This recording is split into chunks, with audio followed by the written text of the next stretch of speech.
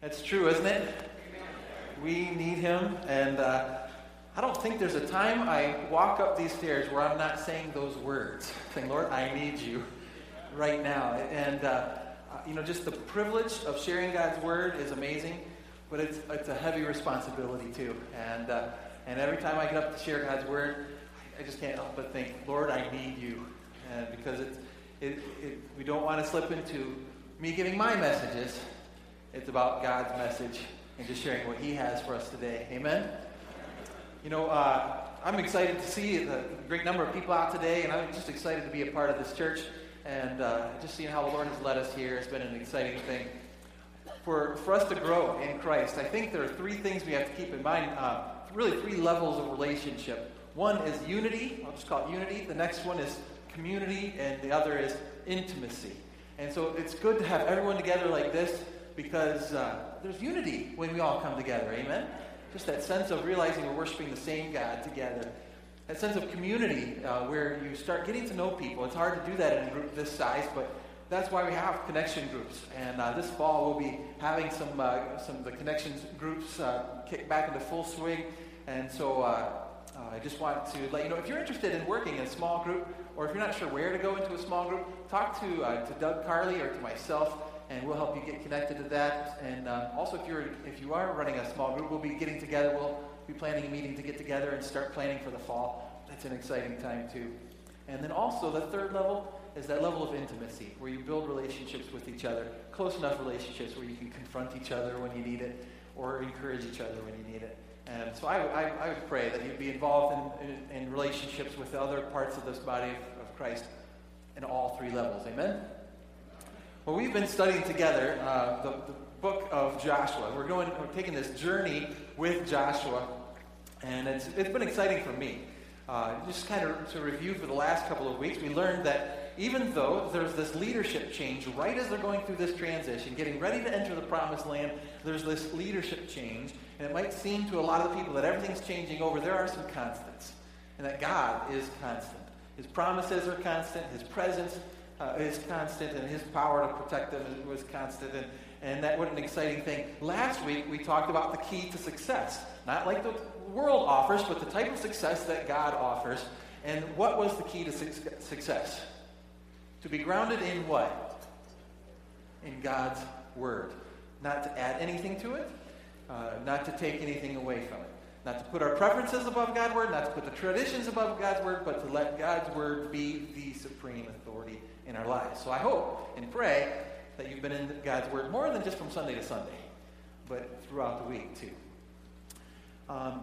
As we read the passage in Joshua 1 coming up, we'll be continuing in verses 10 through 18. We're going to really sense this excitement that now after spending 40 years in the wilderness, now they're getting ready to enter the promised land. And we're going to sense that excitement. It's a great time. And I've titled today's message, Lessons from the Past, Preparations for the Future. Because as they're getting ready to go into the promised land, we're going to see some lessons that this generation had learned. Lessons from the past, but it's going to prepare them for the future of blessing that God has in store for them. So let's begin by reading in Joshua chapter 1, starting verse 10, and we'll read the first two verses together. Then Joshua commanded the officers of the people, saying, "Pass through the camp and command the people, saying, prepare provisions for yourselves. For within 3 days you will cross over this Jordan to go in to possess the land which the Lord your God is giving you to possess." Exciting words after 40 years of waiting, right? We're getting ready, and in 3 days we're going to cross into the promised land. What I almost said ambiente. That's my Spanish. Just because I had a Spanish conversation this morning with someone, and so my mind went back to Spanish. But the what's the word? Ambiance, I guess you could say. That of excitement that's going on, and so it's an exciting time.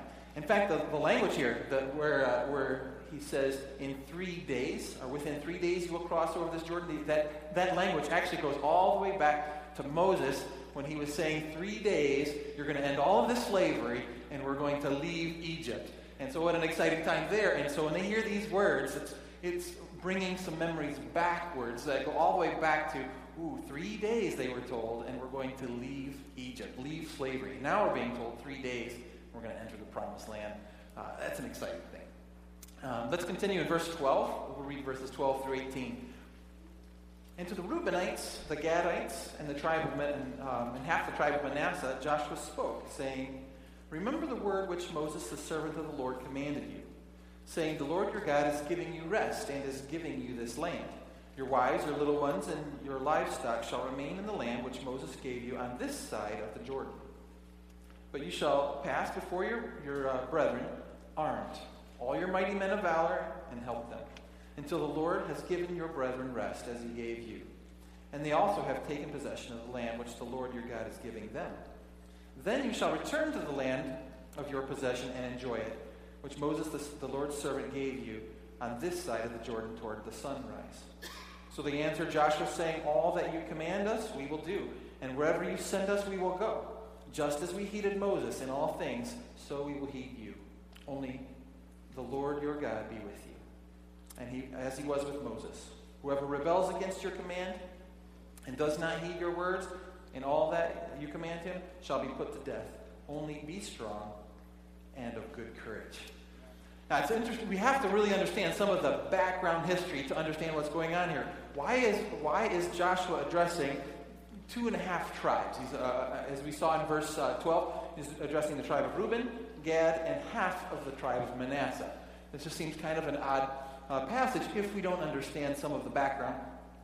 So we have to take a little bit of a look to see what's going on. So let's just kind of get an understanding where we're at in the geography. Egypt is where they spent 450 years in slavery, and to give a little understanding, the previous generation had seen the plagues of Egypt. They saw God perform his power over all of the Egyptian gods. What an amazing thing to see. And then, as you know the story, they crossed the Red Sea. We don't know exactly where they crossed the Red Sea. It could have been further south than that. But it's not important. But we see how they crossed the Red Sea in a miraculous way. And but then we come to Kadesh Barnea. What does that mean? We come to Kadesh Barnea.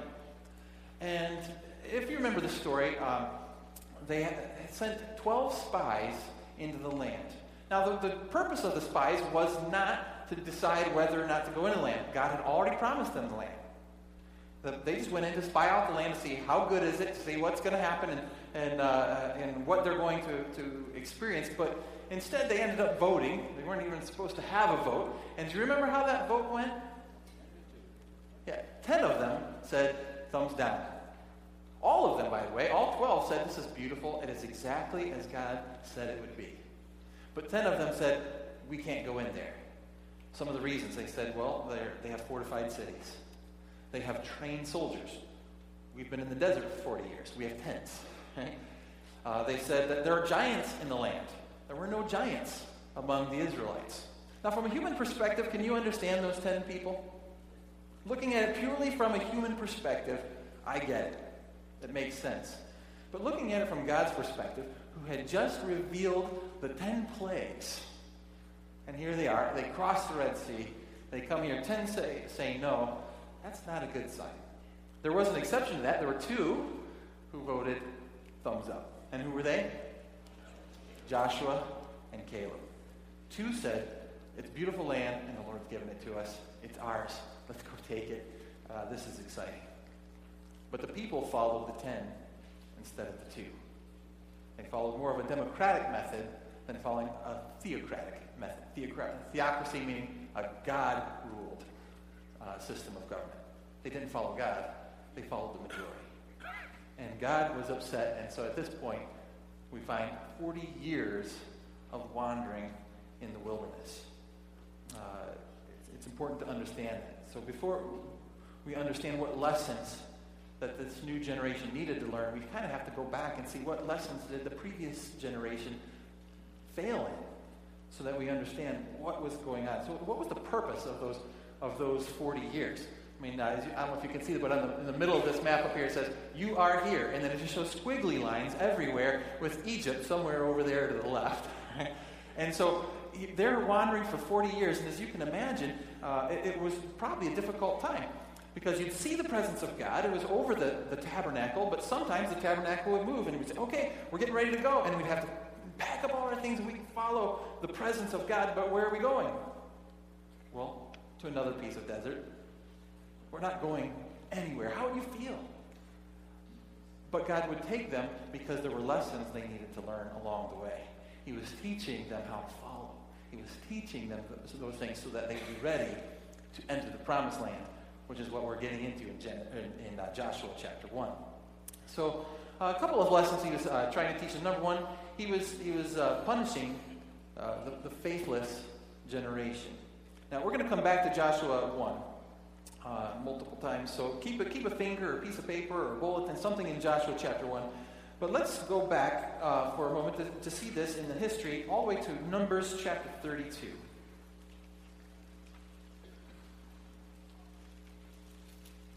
I'm sorry, Numbers 14. We will get to Numbers 32 later. Numbers 14,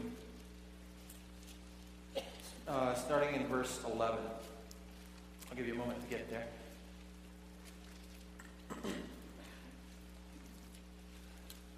Then the Lord said to Moses,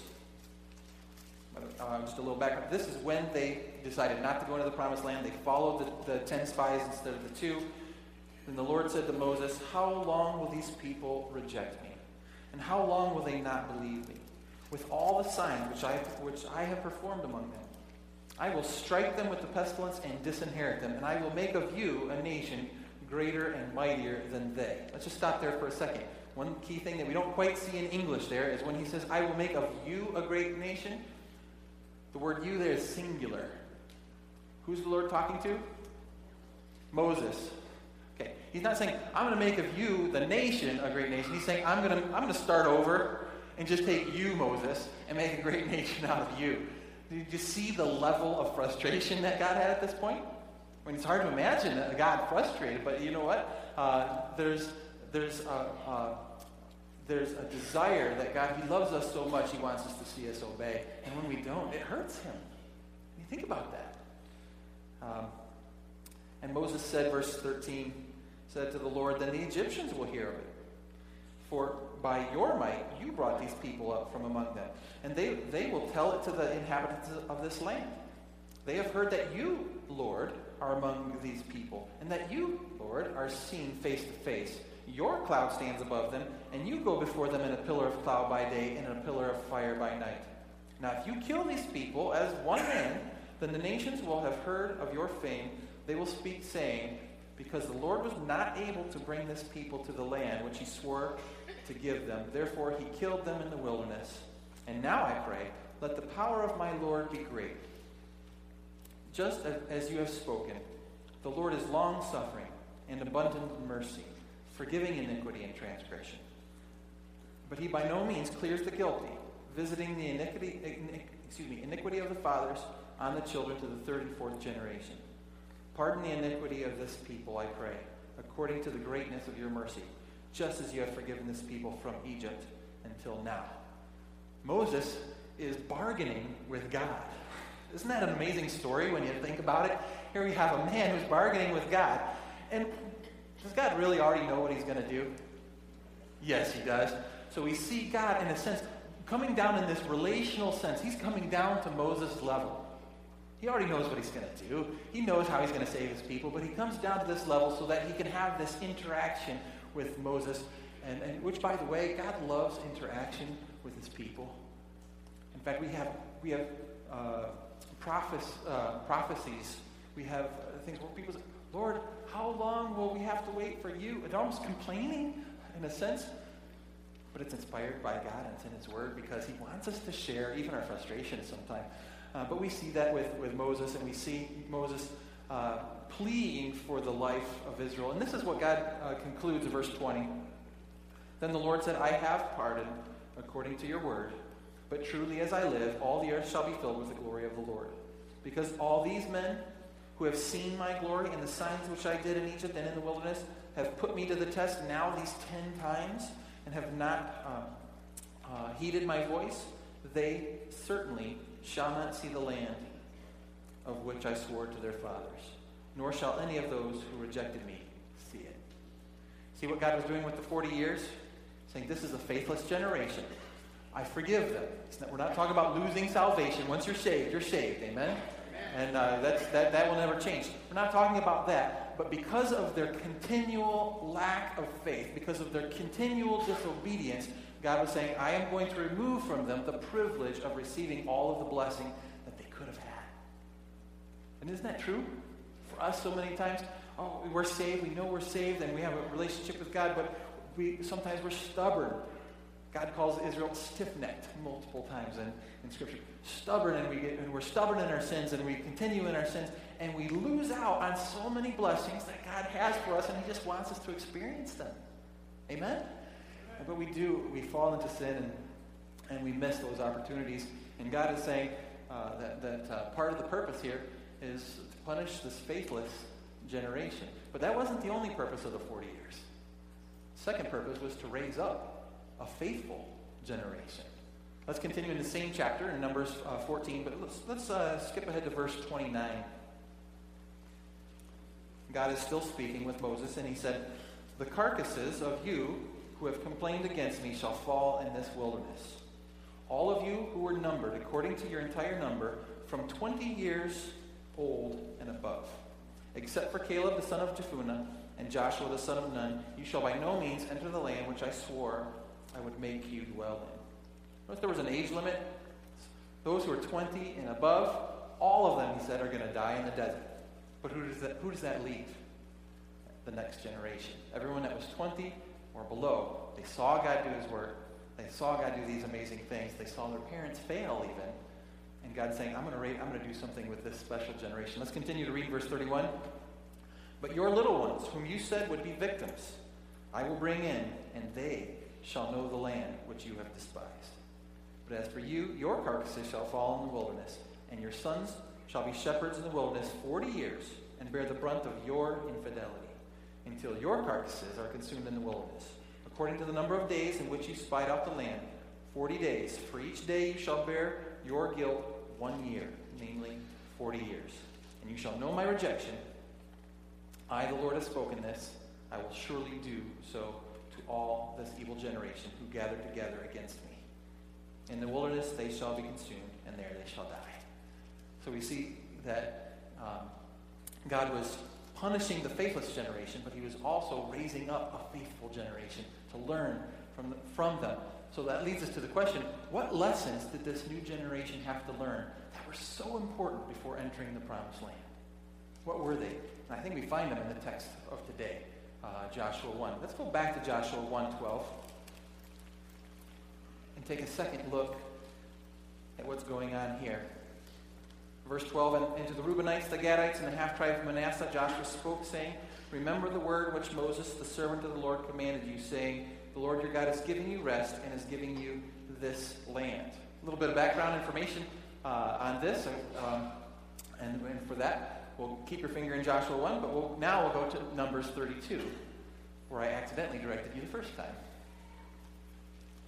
But if we look at Numbers 32, verses 1 through 5, we find out what He's talking about and why He's talking to just 2.5 tribes here. Now to the children of Reuben and the children of Gad, now the children of Reuben and the children of Gad had a very great multitude of livestock.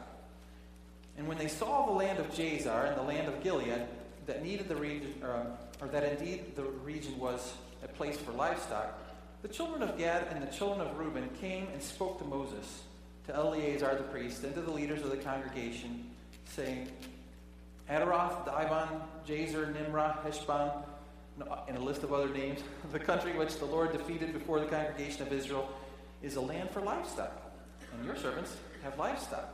Therefore, they said, if we have found favor in your sight, let this land be given to your servants as a possession. Do not take us over to the Jordan. So basically, if we look at the land, we have Egypt over here.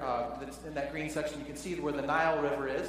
You can see the Red Sea there. And then if you follow up the little finger of the Red Sea, you can see the Dead Sea. There's the Jordan River. And at the top, you can see the Sea of Galilee, which is my favorite place in this picture, because that's where I asked Monica to marry me. So throw that in there. So, And so that's the promised land. But east of the Jordan River was not necessarily part of the promised land, but you had 2.5 tribes that said, this is perfect land for livestock. And so you had Reuben, Gad, and half of the tribe of Manasseh. They said, this is a better land for us. We would like to just stay in this land, because why cross the Jordan when you've got everything right here? Now, put yourself in their shoes for a moment. What might you be thinking if you're not from the tribe of Reuben, Gad, or Manasseh? Yeah, these guys are just trying to get out of the hard work. I mean, there aren't giants here. There aren't fortified cities. There aren't any of those things. And so now they're just trying to get out of work. You can imagine the type of split that could have caused.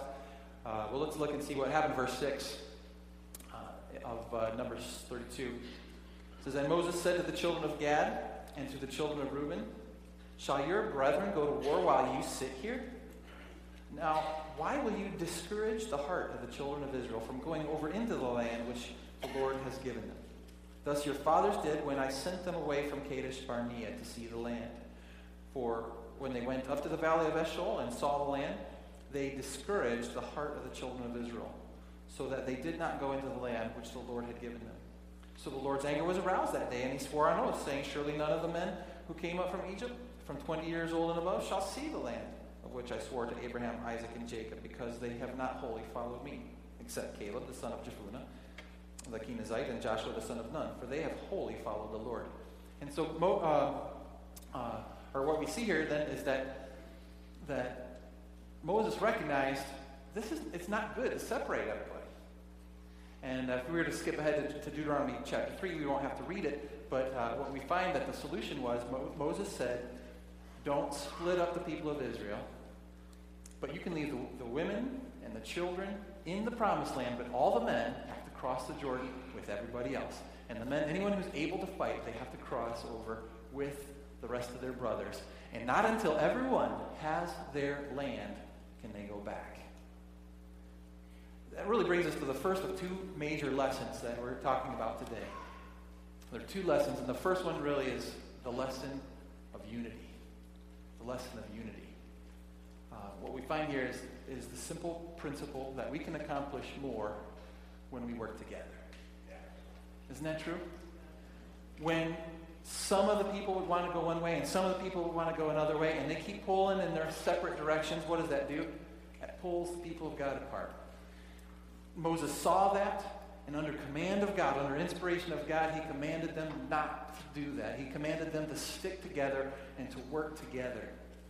It's the value of unity that is that important to God. When you think about it, too, Jesus emphasized this concept. When you think to his last prayer on earth for us, he was praying for the elect. He was praying for the future believers, everyone who would come to know him. And this is what he wrote. He wrote, "I pray for them. I do not pray for the world, but for those whom you have given me, for they are yours. And all mine are yours, and yours are mine, and I am glorified in them." You see the connection, the closeness, the unity between Jesus and the Father. Verse 11.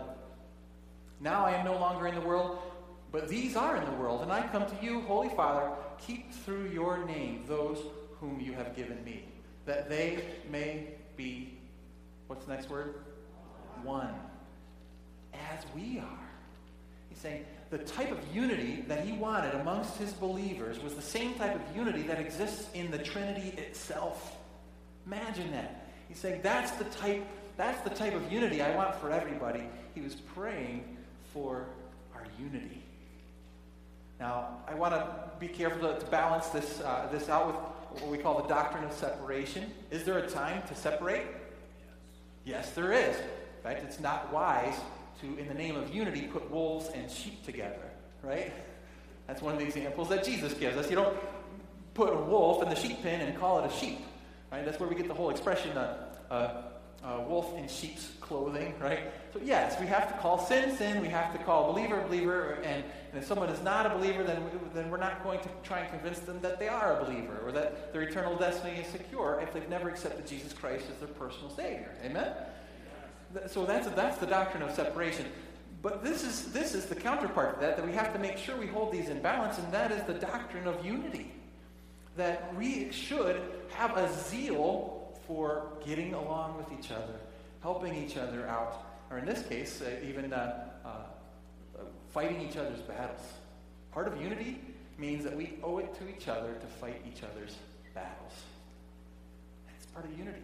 We don't say, well, you know what? We're content with this over here, and my brother over here, he still has a lot of battles left before he gets what he needs, so I'm just going to stay here, let him take care of himself, and I'll take care of me.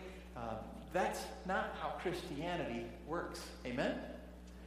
Instead, we see our brothers fighting a battle, and when we do, what should we do? We go and we fight with them.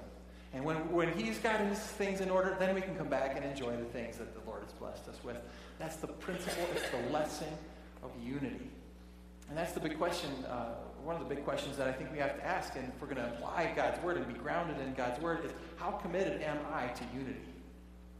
Am I willing to put some of my own things, my selfish desires, my selfish needs, my selfish preferences, am I willing to put those down because I want to resolve a relationship with my brother or sister in Christ?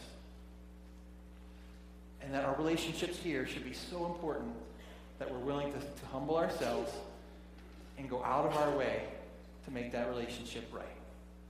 It's kind of like a family. If you have an argument with your brother or sister, the likelihood is that you're going to work it out. Why? It's your brother or sister. Eventually, over time. Now, there are some adults who act like children and they never get along with their brothers and sisters, but typically, even though I've had probably some of my worst arguments with my brother Steve or my brother Tom, I love my brother Steve and I love my brother Tom, and we're actually very close to this day.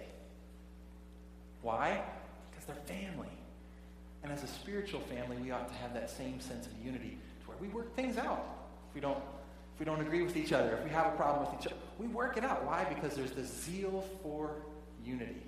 And when God's people are unified, it's amazing what God does with them. Just read the book of Acts and look for the times where it says they were they were of one accord. Look for those words and then see what happens. You'll be happily surprised. God does amazing things when his people are unified. Amen? And so that is an exciting thing. The big question now is, did the second generation, did the generation of Joshua learn this lesson? Let's go back to Joshua 1 and find out. Let's take a look at verse 16. So they answered Joshua, saying, all that you command us, we will do. And wherever you send us, we will go. Just as we heeded Moses in all things, so we will heed you. Only the Lord your God be with you as he was with Moses. Did they learn the lesson? They sure did. The previous generation, were they allowed to enter the promised land? No, because they didn't have that lesson down. But now we have a new generation, and God succeeded. He always does. God succeeded in raising up a faithful generation because now they had learned the lesson of unity. And even those who were farmers and they wanted their cattle and their livestock on the east side of the Jordan said, we're going to cross and we're going to fight those battles with you. Can you imagine how that encouraged the souls of everyone who was getting ready to go into battle? When people have the choice not to go and they're saying, we're going with you. That gives you courage, doesn't it? And what a thing to see unity in action. They got the lesson. But as we get into verses 16 through 18, we actually begin to step into the second lesson. And we find, well, I'm going to call it the lesson of authority. The lesson of authority. So let's read the verses again. Verse 16, so they answered Joshua, saying, all that you command us, we will do, and wherever you send us, we will go. Just as we heeded Moses in all things, so we will heed you. Only the Lord your God be with you as he was with Moses. So in the same way that we followed Moses, we're going to follow you. This is a concept of submitting to God-given authorities. Now let me ask you something. Do you think that the previous generation would be able to say that? I think in a sense they could, because if they said, yeah, we're going to follow you the same way we followed Moses, how well did they follow Moses? Right? Now, this generation can say that because they had followed Moses. They followed him in the desert. But the previous generation, do you think they gave Moses any grief?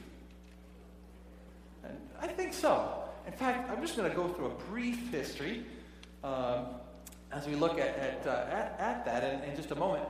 But I want you to keep these principles in mind as we go into this history. First, we see this repeated in Romans 13, where Paul wrote, "Let every soul be subject to the governing authorities." So I want you to understand, this is talk about the authorities that God has put in place. Doesn't necessarily just mean church authority or Israelite authority. All the authorities that God puts in place. It says, "For there is no authority except from God. And the authorities that exist are appointed by God." Or we find in Hebrews 13 where it's applied to church authority, where it says, "Obey," which is a strong word, "obey those who rule over you, and be submissive, for they watch out for your souls as those who must give an account." That's a challenge for me and for the other pastors and those who have leadership positions in the church. We will have to give account for those that God has entrusted to us. It says, "But let them do so with joy and not with grief, for that would be unprofitable for you." In other words, whoever our authorities are, our job is to make their job easy. That's an interesting concept when you think about it. This concept of authority, that God is going to judge me on how easy I made it for those above me. And how many of you have authorities? Okay? Yeah, we all do, right? So all of us, we're going to be judged by that. It's this concept of authority that we find in both Testaments.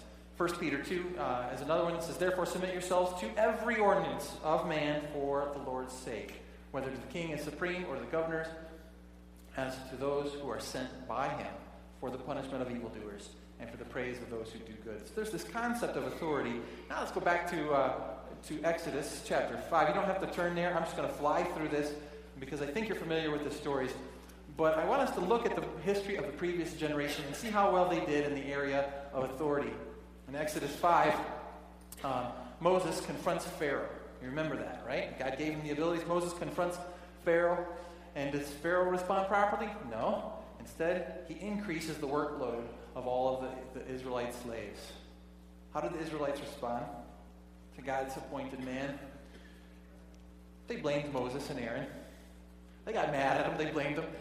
In Exodus 15, Moses leads them across the Red Sea. After seeing the plagues, Moses leads them across the Red Sea, splits it wide open. They walk across on dry land. The Egyptians follow, which is probably not the smartest military decision ever made in history. They follow them, and then God just closes up the water, destroys the Egyptian army all in one shot. And they get across with the water on the other side, bitter. And so what do? The Israelites blame Moses and Aaron. Well, take one chapter later. Moses makes the bitter water sweet. But there's not enough food. So what do? The Israelites blame Moses and Aaron. And you're starting to see a pattern here. In Exodus 17, one chapter later, Moses receives bread from heaven to fill them. He receives the bread. But there's not enough water. It's sweet, but there's not enough water. So the Israelites blame Moses and Aaron. In Exodus 32, Moses receives the Ten Commandments. He goes up into the mountain of God, and they can see lightning. They see things going on. They can see what's going on. And wow, Moses is up there receiving the Ten Commandments, carved by the finger of God, to bring down to them. What are they doing? They're collecting earrings, collecting watches, whatever they can do, and they fashion a false god in the form of a becerro de oro, golden calf. Sorry, my mind is in Spanish. And they fashion this false image of God,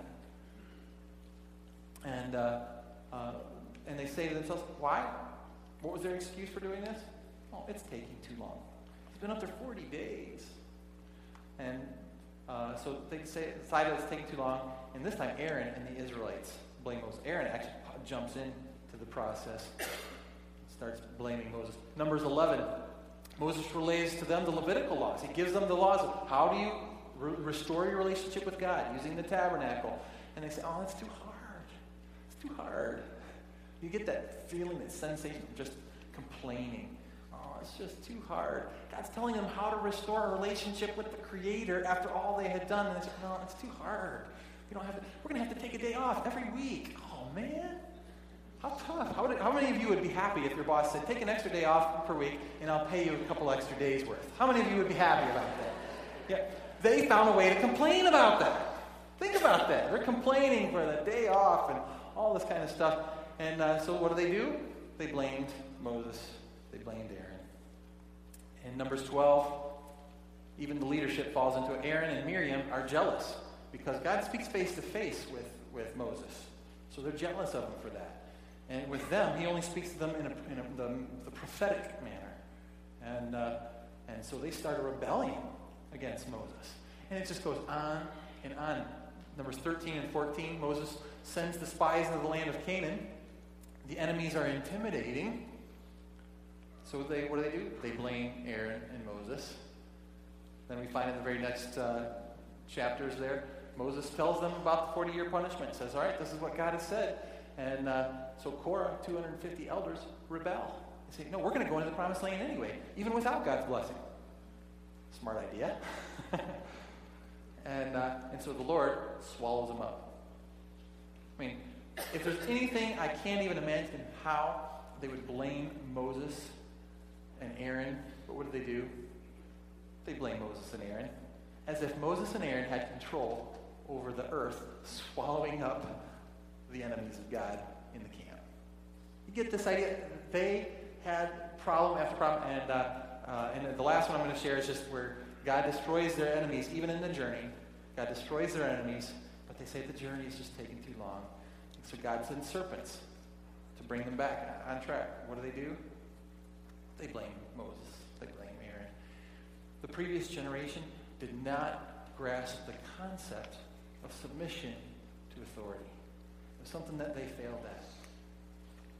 We've got to submit ourselves to God-given authorities. Honestly, this is probably the hardest part for me to preach, because being in some type of authority, it would be very easy for me to just kind of skip over some of this. It would be very easy to do.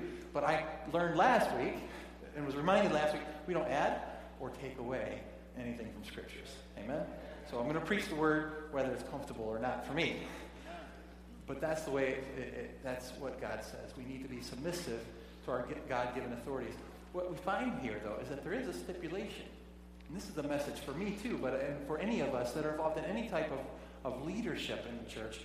There's a stipulation there. Let's look back at verse 17.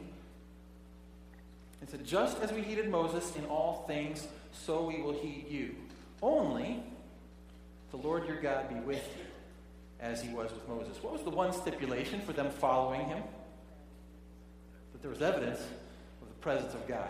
Moses, we will follow you if you're following God. The moment you step across that line and you're not, they're saying that to Joshua. I said Moses, didn't I? But they're saying, Joshua, we will follow you as long as you're following God. And last week we talked a little bit about what was the presence of God. It was determined by what? If Joshua wanted to have the presence of God in his life, what did he have to do? Obey the word, not stray to the right or to the left. So really the presence of God is evidenced by obedience to the word of God. And so as our authorities are obedient to the word of God, then guess what? We should submit to those authorities. And as authorities, we need to make sure that we are obedient to God's word. It doesn't matter what kind of human wisdom a person might have, it's worth nothing if we're not being obedient to God's word. The concept here is that if we follow all the black and white things as leaders, the black and white meaning if we avoid the things that God says to avoid, and we do the things that God says to do, then all of those gray areas, the things that aren't necessarily covered in Scripture, like it doesn't say how many times we meet in a week, it doesn't say what time we meet, the Bible doesn't have all those things. If we're following the black and the white, we're not going to the right or the left of God's word, then God is going to direct us through the rest of that. Do we believe that? But oftentimes it's those kinds of issues that separate churches and separate people, and they start fights over that. And I may have even mentioned this before, but when my home church, Evangel Baptist Church in Taylor, Michigan, was being built, they built this beautiful auditorium. The builder said, I will help you build this, and I will do it at a great cost, because he loved the Lord too. He says, but with one stipulation, and that is I get to choose all of the colors. And we said, well, why is that? He said, I have been in too many churches where they divided over the colors of the carpet and the wall and the paint they put on their building. Man, my heart sank when I heard that. I felt like, what kind of a testimony is that? And he said, it became politics. And well, you're just letting him choose the color because he plays golf with the pastor. And crazy things. And I realized those churches didn't understand the concept of unity, and they didn't understand the concepts of authority. But if you have those two together, what an amazing thing. Too many times I think we judge our leaders based on our preferences instead of the presence of God in their lives. Isn't that true? And we become judges and we look at all of our authorities, and I'm not just talking about pastoral authority or what, I'm talking about all of the leaders that God has put, and we look at them and say, I would rather have this, or I'd rather have that, and we look at those things instead of saying, well, is there evidence of the presence of God in their lives? And if so, then I'll put my preferences aside. I'll put my things aside for the sake of unity in the church. So the big question then is, did the new generation understand this lesson of authority as well? And that's where we can go right back to 16. So they answered Joshua, saying, all that you command us, we will do. And wherever you send us, we will go. And as we read over the next few weeks, we're going to see that Gad, or half the tribe of Manasseh, the Reubenites, they did exactly as they said. And they crossed over, and they fought the battles together. They learned the lesson of unity. They learned the lesson of authority as they listened to what Joshua had told them to do. And so what about you? That's the big question for today. What about you? Are you committed to unity? Amen. Is that something that you are committed to say, you know what, I'm willing to put aside myself for the sake of something greater? This is God's church. Amen? And am I willing to put aside some of my things for the sake of God's church? Am I willing to fight battles that aren't necessarily mine, but they're ours? Am I willing to do that? And are you willing to submit to authority? Not just the lead pastor, in all the areas. We have deacons with authority in their areas. We have children's leaders. We have leaders, and all. Are we willing to submit to those authorities and say, yeah, we'll follow for the sake of unity? We're going to submit to authority so that we're all moving in the same direction.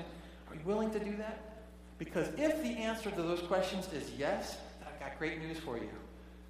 Just as God was ready to take his people, Israel, into the promised land, I have no doubt in my mind that God has some incredible, amazing things in store for us as a church. If we're willing to say, it's not about me, it's about what God's going to do with us. Amen?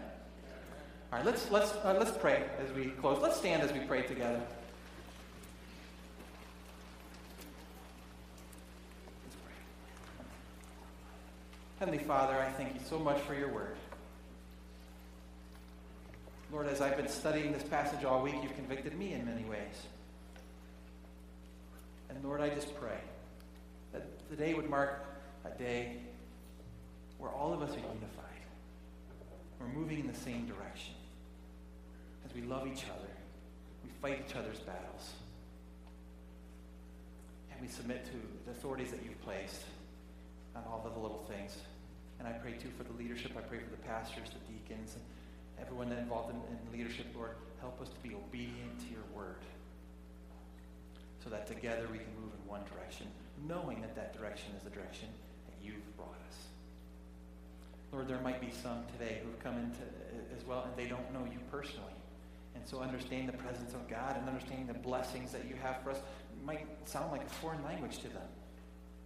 And so, Lord, I pray that if there's anyone here today that does not know you personally, they would come talk to me even as we sing. I'll wait up here in the front for anyone who would be interested in talking to know how they can know from God's word, how they can have a relationship with you, God. And Lord, if there's any of us who here who we know we're saved, but we've missed out on some of the blessings that you have for us because we haven't learned some of these lessons, Lord, may it not be too late as it was in the generation of Moses. Lord, raise up a generation of Joshua right here in this church. A generation that says we will go fight each other's battles. We will follow God's word. We won't stray from it to the right or to the left. so we can see the amazing things that you have in store for us. Lord, that is my prayer for my life. That's my prayer for my family. And that's my prayer for my church family too, Lord. I pray this knowing that you can do some great things way beyond what I could even imagine or dream. And that's what I pray for us today too, Lord. But it takes us dedicating our lives to you. And so as we sing, we offer our lives to you in obedience to you. We pray this in Christ's name.